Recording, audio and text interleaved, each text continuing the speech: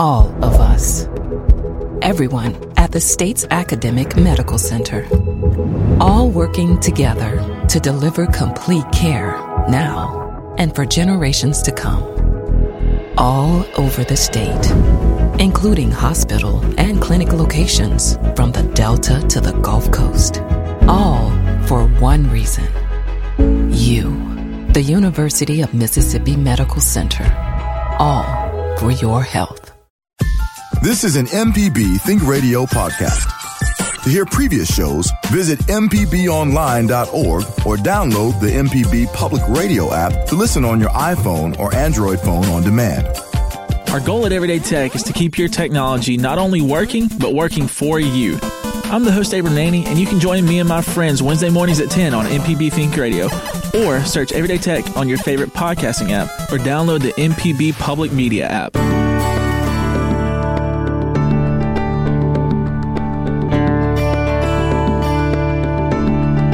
Morning, and thanks for being with us today. I am Dr. Susan Buttress. I'm a developmental behavioral pediatrician, professor of pediatrics at the University of Mississippi Medical Center, and here for you today.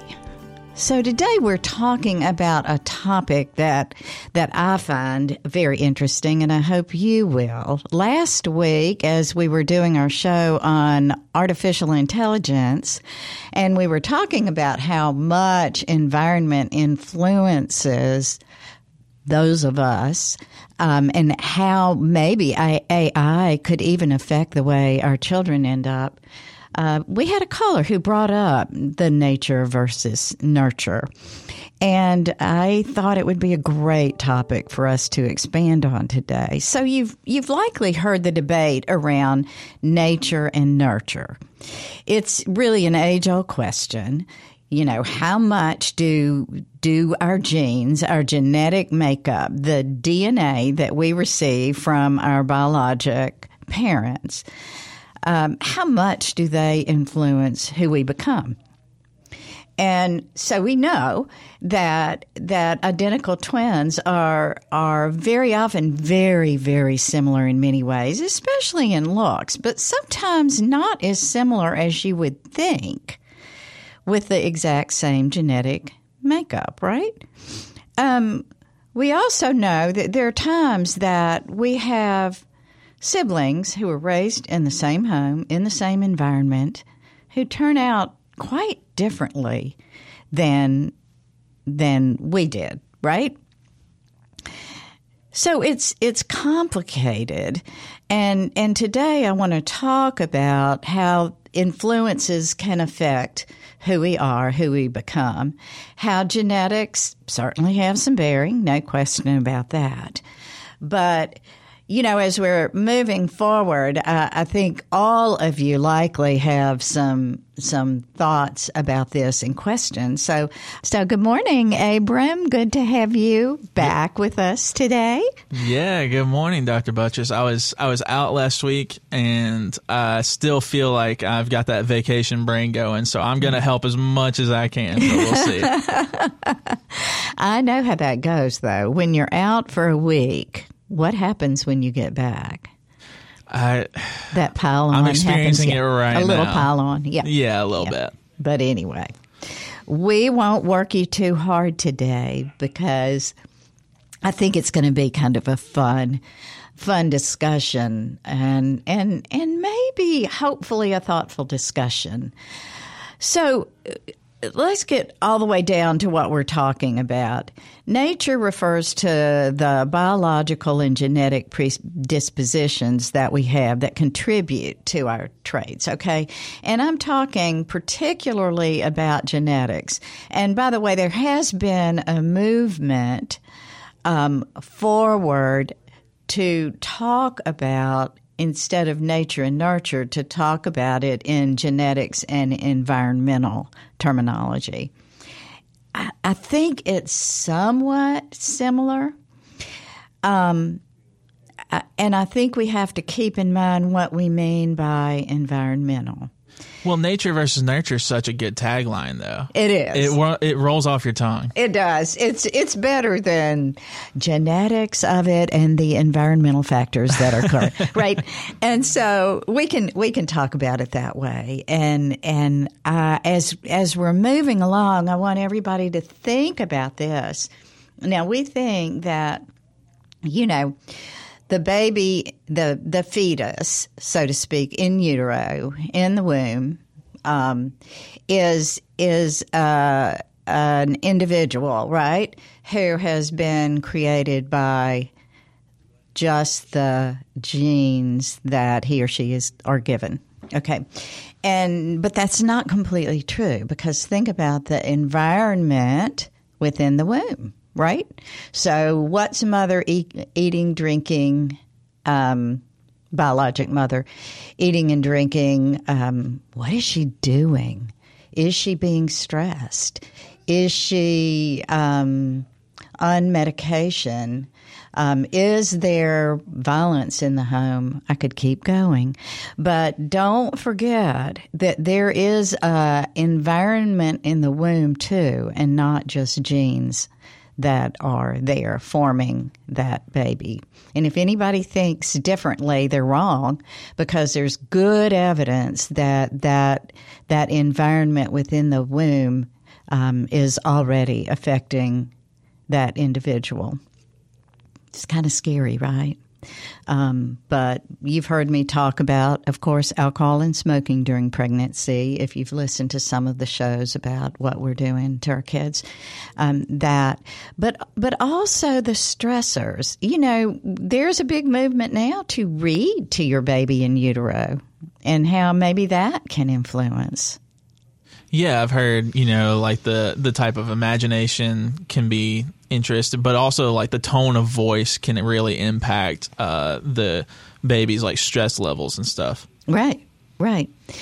And so the way, as I was working on this show, I started thinking about it, and now when a child comes out, they are born essentially with a palette that has been created, if you think about it as a painter's palette.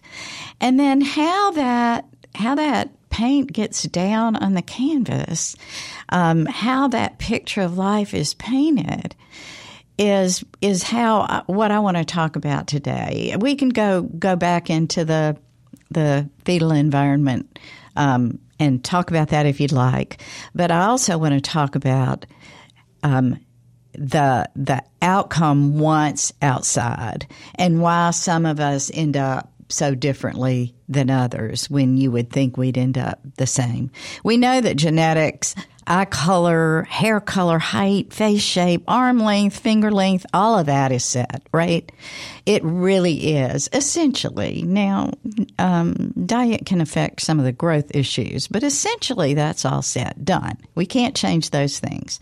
But there's clear evidence from years of research that mental, emotional health and success outcomes can be changed and can be different depending on what's going on and what's happening.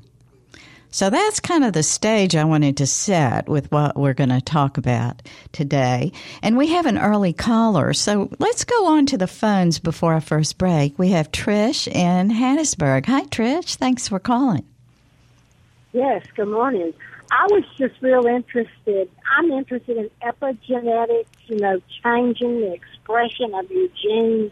Yes. Through your environment, exercise, nutrition, all that. Yes. And I was wondering what your thoughts. With depressed people, if you can get them outside in the sun and get them moving, they'll get better. So what about these other traits? Yeah. Epigenetics is a really interesting topic, and that's essentially what we're talking about today is what we are. So, for example, identical twins are born with exactly the same DNA, okay? Exactly the same. They are a fertilized egg that splits and becomes two individuals, period. And so why in the world are sometimes identical twins different?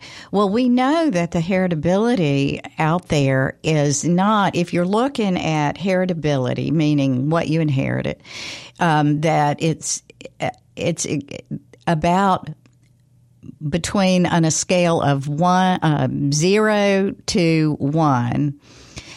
Full heritability, everything that your genes gave you is at 1. The heritability in identical twins is 0.6. And in fraternal twins, which is like just two separate fertilized eggs that grow into human beings, like your siblings, essentially. Fraternal twins are like siblings. That's about 0.3. So there's something else going on out there, okay? And some of it is what you mentioned, Trish, is the fact that sometimes genes are not turned on. There's a lionization process that's been defined, and please know I am not a geneticist, and genetics has accelerated so rapidly that it's hard to keep up with. But I will say that you are correct in that sometimes genes can be turned on through stressors.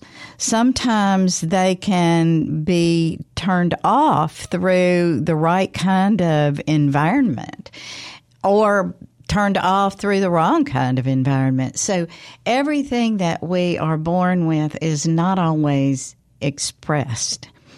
And that is what we call that epigenetics piece, that our environment can really affect us. And by environment, I mean people, I mean toxins, I mean nutrition, as you mentioned. All of that can be affected. And so you're bringing up something that is really important for us to remember.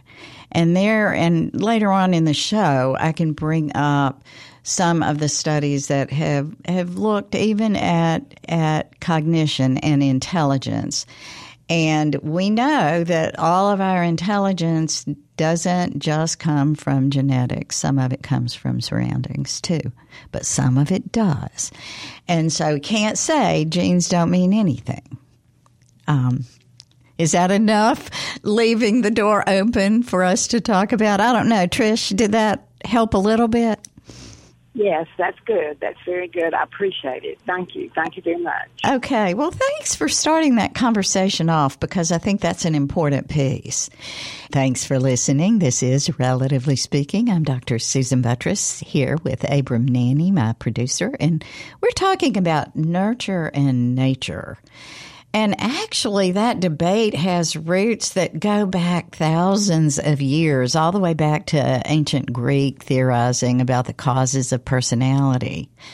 But the phrase nurture versus nature comes from an English scientist, Francis Galton, back in 1874.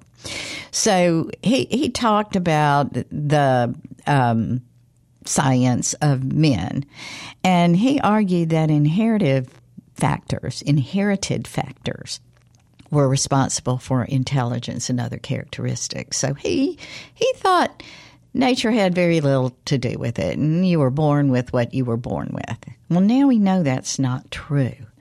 That it's much more complicated than that. And so what happens to us afterwards can certainly have a big bearing on us. And that's what we're talking about today. So let's go back to the phones. We have Kay in Madison with a question about twin genetics, maybe, or genetics in general. Kay. No, it's really a comment. How are you doing? Great. Well, what I wanted to say, and not to make it a long story, but sure. I have a friend of mine who grew up apart from her family. She lived in Mississippi, and the rest of her family lived in another state. Mm-hmm. So in her mid-50s, she met her siblings for the first time ever. Mm-hmm. And then later on, years later, I met said siblings as well. And the similarities in their mannerisms, specifically one of her sisters, the way she even would hold her hand or speak, the inflection in her voice, even the way she walked or the way she even slung her purse across her shoulder was so strikingly similar, almost identical, that we and my children and I were baffled at how similar they were, and they had only met each other in their 50s.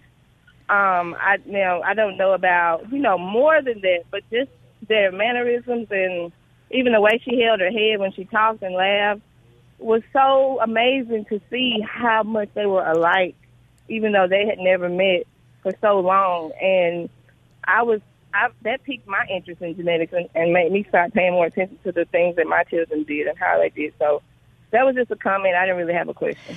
Yeah. And, I've seen that personally also when two siblings were separated and then meet back together, and the amazing physical similarities and even speech and mannerisms. So we know that some of that is inherited.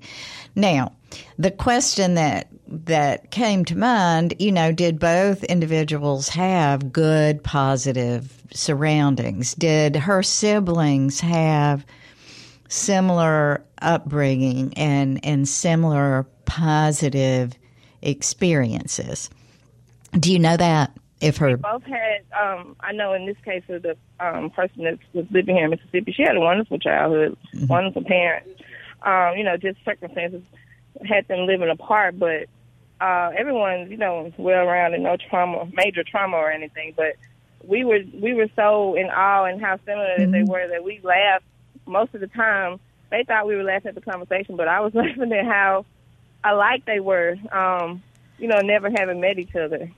Yeah. Genetics, that DNA that we are given sometimes can really mark us hard. I mean, I will say, from a family of 8, I have 7 siblings, and they're 5 girls and 5 sisters of mine, 6 girls and 2 boys. And the girls always receive comments, the women now, that we talk alike, we laugh alike, we are very similar. And it's true, I guess. But when we look at each other, we think we're so different because there are nuances. But when you look at the big picture of an individual, many times what you see are the similarities instead of the differences, especially if you're looking at it in a positive way. So keep in mind, I said that we're looking at, when we're looking at similarities on that scale of 0 to 1, about 0.3% of the time, or 33% of the time, they're similar. That expression is similar, and so not a surprise, but always so terribly interesting. Now, what happens to those same individuals, those siblings or twins or whatever, when one is in a loving and nurturing environment and another is in a toxic, stressful environment, that chronic stress? I'm not talking about one issue, but where stress is chronic, there is evidence that the outcome will be very different. And I wonder if listeners out there have seen that happen, where one individual grew up that was related, or perhaps a twin, in a chronically stressful environment, and the other did not. Was there a big difference in the outcome? Now, I don't know, Kay. Did you have any further comments before I move on? Oh, I believe Kay hung up. So, but her point is a good one, that we know genetics has some bearing, no question about it. No matter how much we want to say, that individual had 2 parents who did not have good genetics, but we can make it all go away by a positive environment. you can't make it all go away. But what you can do is have the best possible outcome as you're moving along. So, everything at least is a little bit heritable. Like we were talking about, but those unique environments play a role. So let me talk a little bit more as we're moving along about twins and why we can speak with authority that everything is not just genetics. I kind of brushed over it a minute ago, but let me come back to it. Twins come in two different types, identical and fraternal. Identical meaning they come from one egg, okay? Identical, a single sperm fertilizing a single egg, okay?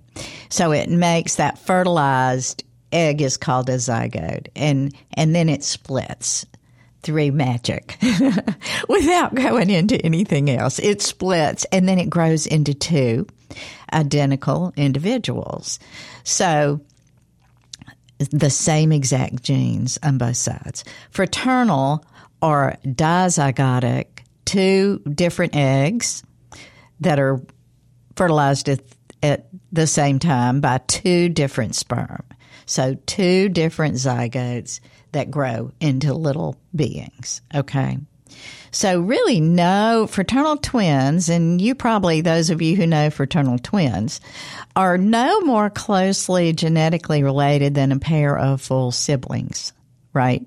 So they average about 50% of the DNA, whenever you have a sibling. Typically you have about 50% of the DNA that one of your full siblings has, okay? So, the only thing that is more, when twins are raised together, we now can look at it very straightforwardly to see how similar identical twins are than their siblings, or how similar identical twins are from their fraternal twins. And so that's where that heritability has come from. Thousands of studies have looked at what we are, what the gene expression is, and how it comes out.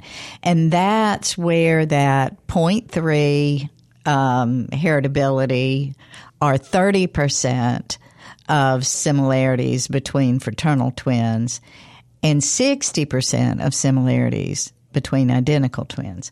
Now, I'm not talking about just delete anything that I just said as far as mostly as far as hair color goes, height, weight, length of fingers and all that. And those physical similarities pretty much are expressed. It's all the other stuff that we're talking about as far as intelligence, mood, voice quality, those kinds of things can be very different. And so I know that's getting into the weeds a little bit, but I thought it would be good to go through that so that you can understand. Now, there are some things that I wanted to bring out that are pretty highly inherited, have a really strong heritability rate. And schizophrenia and autism are two of those that it seems that expression is much higher, maybe upwards of 0.8. And so I think as we're talking through it, is it always luck of the draw? No, it's just the way things are inherited. And sometimes, that if you have, if you had inherited that place on your genes for schizophrenia, the risk is a bit higher. And the good news is it's also better treatable now than it was. So I think if that all makes sense, as we're moving along, I'd love to hear from you about your thoughts on the epigenetics and how that relates to nurture versus nature. What have you seen differently? I will say that I mentioned earlier that I was raised in a household with 8. But as we were talking before the show, one of our interns, Miriam, brought up the fact that, well, what about birth order? You can be raised in the same family and still be raised a little bit differently depending on your birth order. And I am certain that is true. Thanks for being with us today on this show. We are talking about nurture versus nature and how much our genetics is affected by our environment. And as it turns out, it can be fairly significantly affected, depending on the opportunities you've had, the surroundings that you've had, the love and nurturing that you've had, certainly can affect you. But there are other things too in our environment then that can affect us. Toxins is one as we move through life. But we do know that the environmental influences that affect us can more profoundly affect that outcome of that picture of the palette that we're given, can more profoundly affect it in the first years of life. So there is some evidence that has shown that, what happens as far as our expression of even intelligence is more profoundly affected in, say, that birth to 8 or 9-year-old than it is after that. Because when we become older teenagers, we are better able to control our environment. We can determine what we want to be exposed to. And so, then our home environment tends to influence us less. Okay. So with that said, let's go back to the phones. We have Jerry in Bay Springs with some comments about genetics. Hi, Jerry. Hey, how you doing? Doing well. Thanks for calling. Sure. When you said that the field of genetics had changed a lot recently, you said a mouthful. I'm in my 70s, so my knowledge of it was pretty ancient until I read up recently on some things like brothers and sisters don't just share 25% of their DNA. That's the average. They share a range of DNA. Right. So that's how they can look so different and be so different. Also, that it seems that boys get more DNA from their mothers than girls do, which threw me for a loop. But one of the most puzzling or interesting things that I've read lately is that the younger boys in families tend to be gay or bisexual. And I have seen this in my own family, and I have cousins. There were 7 in the family, 4 boys, and the 2 youngest boys are as gay as they can be. And in my own family, with 4 kids in the thing, I was the oldest, and my brother was the youngest, and he's bisexual. So this apparently doesn't apply to girls for some reason. So I just wanted to put that out in front of you and see if you had any comments on it. Jerry, interesting that you bring some things up. Now, okay, I have seen no evidence of individuals who are homosexual being more commonly younger individuals in the family. And so I cannot comment on that. I've not seen anything about that. I think there's so many other issues out there. But I am a believer that homosexuality typically is one of those biologic, genetic, predestined things that is real. It's not something that typically happens from environmental exposure at all. That's one thing.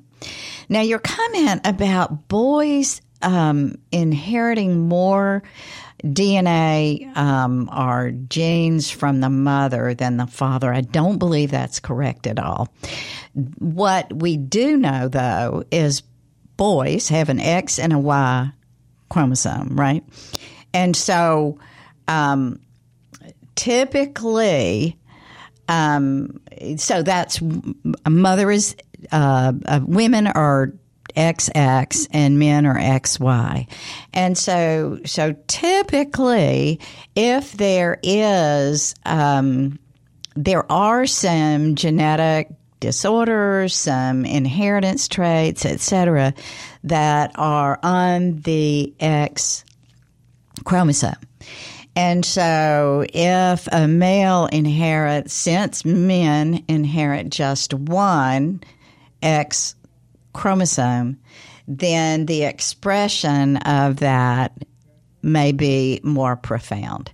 For example, in a genetic disorder called Fragile X syndrome, males, though women can have Fragile X, men typically, because of their one X chromosome, tend to be affected more by Fragile X, which can cause learning problems or other issues. And so that's a roundabout way to say that you typically inherit 50% of your genes from your mother, 50% from your father. It's split down the middle. And so now there is so much. I did say a mouthful when I said genetics is changing literally by the day. And I have a friend who I recently talked to who is a geneticist, and we were talking through some of the amazing things that are going on right now. So stay tuned. We'll probably learn more and more as we're moving along, and hopefully gain even better knowledge. And like I said, Jerry, I am certainly not a geneticist. Things have changed a lot, trying to keep up, but it's very difficult when there are other things in medicine to keep up with too. But hopefully I helped you a little bit in that. The homosexuality piece, I honestly, I'll have to go back and look, but I have not seen anything at all about that.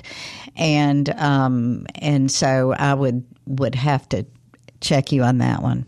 Okay? But thanks for calling.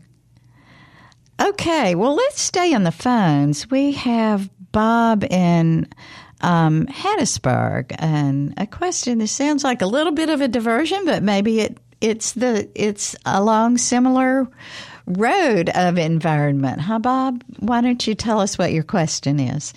I had trouble hearing the call screener, but actually I got two different questions. Okay. Why is some people like a pathological liar?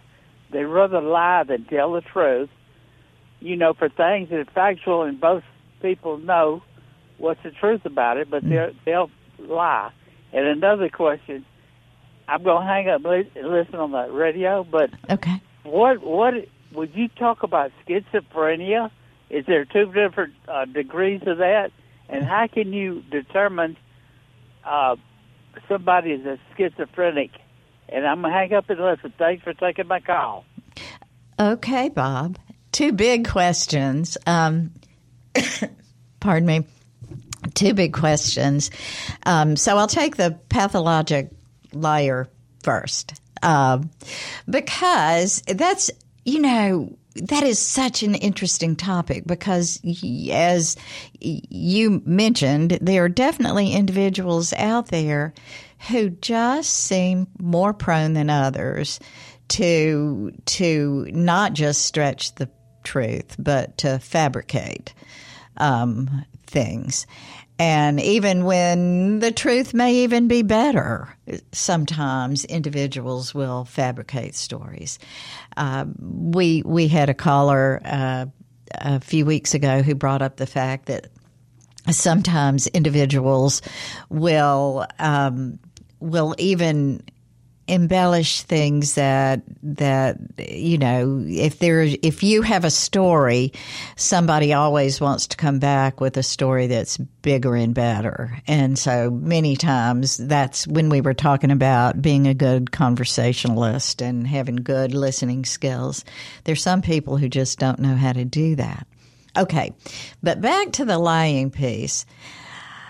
I would think that some of that must come from environment, and perhaps your need to highlight who you are or to improve who you are.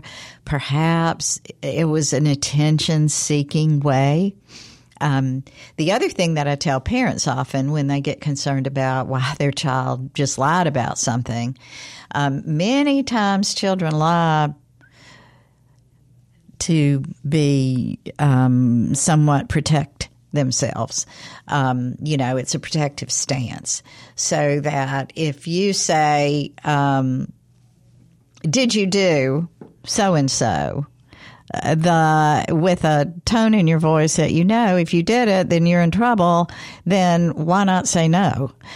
So the immediate impulse is to turn around and say, well, I didn't do that, or to blame someone else or to turn to someone else. There are many reasons that people lie. Sometimes they lie to not hurt other individuals' feelings. But when it's just something that people are creating as a storyline that everybody in the room pretty much knows is not real, that typically is an individual who is, in my mind,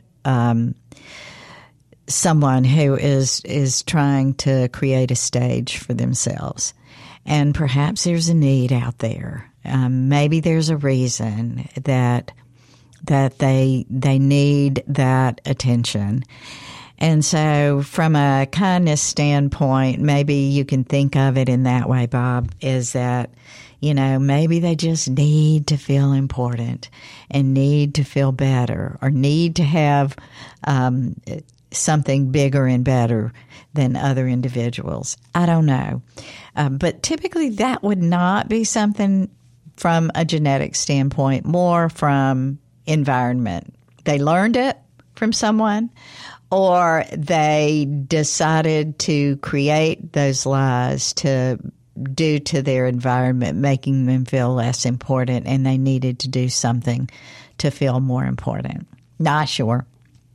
Okay, to your question about schizophrenia, I mentioned that is fairly highly heritable at about 0.8, and the same for bipolar disorder, about 0.8. It's highly heritable. So how do you tell if someone has schizophrenia versus another mental health disorder? There is a formal definition of schizophrenia in our Diagnostic and Statistical Manual, and off the top of my head, I can't go through all of it, but I will say that typically individuals with schizophrenia are at times out of touch with reality. Now, it doesn't have to be 100% of the time, but individuals who regularly are paranoid about things that they don't need to be paranoid about, that suspect people as being cloaked under some disguise when they really are not. They're individuals who don't have realistic thinking, out of touch with reality. Like I said, it can be paranoia, it can be grandiose, but typically individuals who are not having appropriate thinking in reality. And so, typically schizophrenia we don't see it in young children much at all. In fact, even with the genetic anticipation, we do know in families sometimes schizophrenia won't appear until an individual is in their even late 20s. But due to the heritability rate, if it's inherited over and over again, sometimes it can present earlier in life. So at 16, 15 years of age. I truly think if a person is suspected of having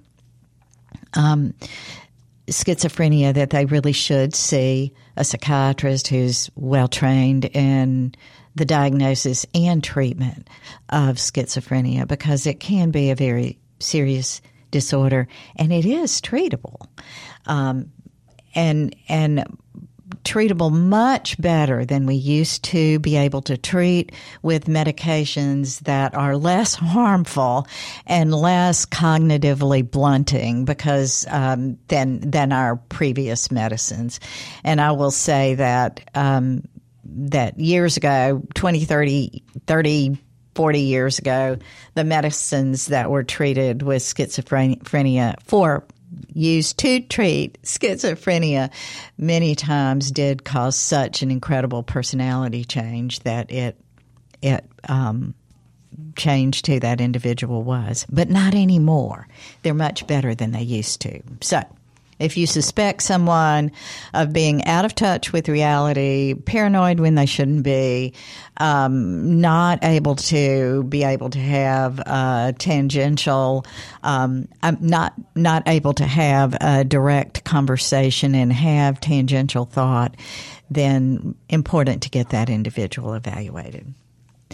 Thanks for being with us on this interesting and complicated discussion about nurture versus nature, genetics versus environment, and how we end up as we end up. I don't know, as we've talked through this, Abram, do you have any last thoughts or comments on this one? Yeah, so I kind of always lean towards that more of your personality is developed through nurture than nature. And my personal experience with that would probably be that, like, my brother and I we're what's called Irish twins. We're 11 months apart. Oh, wow. You are. Yeah, so he's older than me. So when I was born, obviously I had to be much more attached to my mom than, my older brother did at 1 year old. So he had to kind of like, my dad kind of had to take over him, and my mom kind of took over with me. So we are, for the first 10 to 12 years of our lives, we were very different.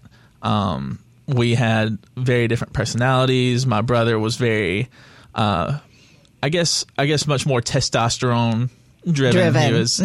He was much more, he could get angry a lot faster than I would, and he'd express himself in different ways than I would. So I always kind of view that as more of an evidence that it's nurture to me than how I would view it as nature. That's interesting. And yeah, I know we don't have time now to get into the depths of that, but the birth order and the closeness of children in the birth order does seem to affect the way we are parented and likely our outcome. And you just mentioned something that is very, very interesting to me. and maybe we can explore this some more in the future, is that how men in general parent, particularly their sons, is very different than women parent their sons. And in general, and sorry, guys and gals, to make such a general comment, but it's true. In general, what men do is expect their boys to be tough and to go after it hard and to not be a, quote, crybaby and things such as that. Whereas in general, women tend to allow more of that, to expect if you fall and you hurt yourself that it's fine to cry. It's okay. And, oh, come here to mommy. And, you certainly, I think that's why so many times it's nice for kids in general to have a nice balance of men and women helping raise them in whatever way that is done. So that they don't get, too much, as you said, of the testosterone or too much of the estrogen. And I don't want to imply that I don't think that gay couples can effectively raise children. I know they can, and I've seen it happen in a beautiful manner. But you want to make sure that there's not that too much of a soft side versus a hard side. And I will say that some women are much tougher than some men I know, and vice versa. And so just to make sure that you have a balance is important. But I think, as we've talked about, and I know I have like 30 seconds to say this, is that, a person's biologic nature can, no question, be affected by their environment. So we just have to remember that as we're raising our kids. We have to remember that as we are participating in helping others raise their children. We have to remember that what we're born with is important, but it's not all important. And how we surround those developing human beings is all important. So thanks to everyone. Thank you to our interns, Jordan and Miriam, our call screener, Charles Arnold, and certainly to Abram Nanny, my producer. Southern Remedy is a production of Mississippi Public Broadcasting Think Radio and funded in part by a grant from the University of Mississippi Medical Center and support from listeners just like you. If you'd like to hear this podcast again or any of our past episodes, I hope you'll go listen to the podcast on your favorite app by searching Southern Remedy, Relatively Speaking. This is an MPB Think Radio podcast. To hear previous shows, visit mpbonline.org or download the MPB Public Radio app to listen on your iPhone or Android phone on demand.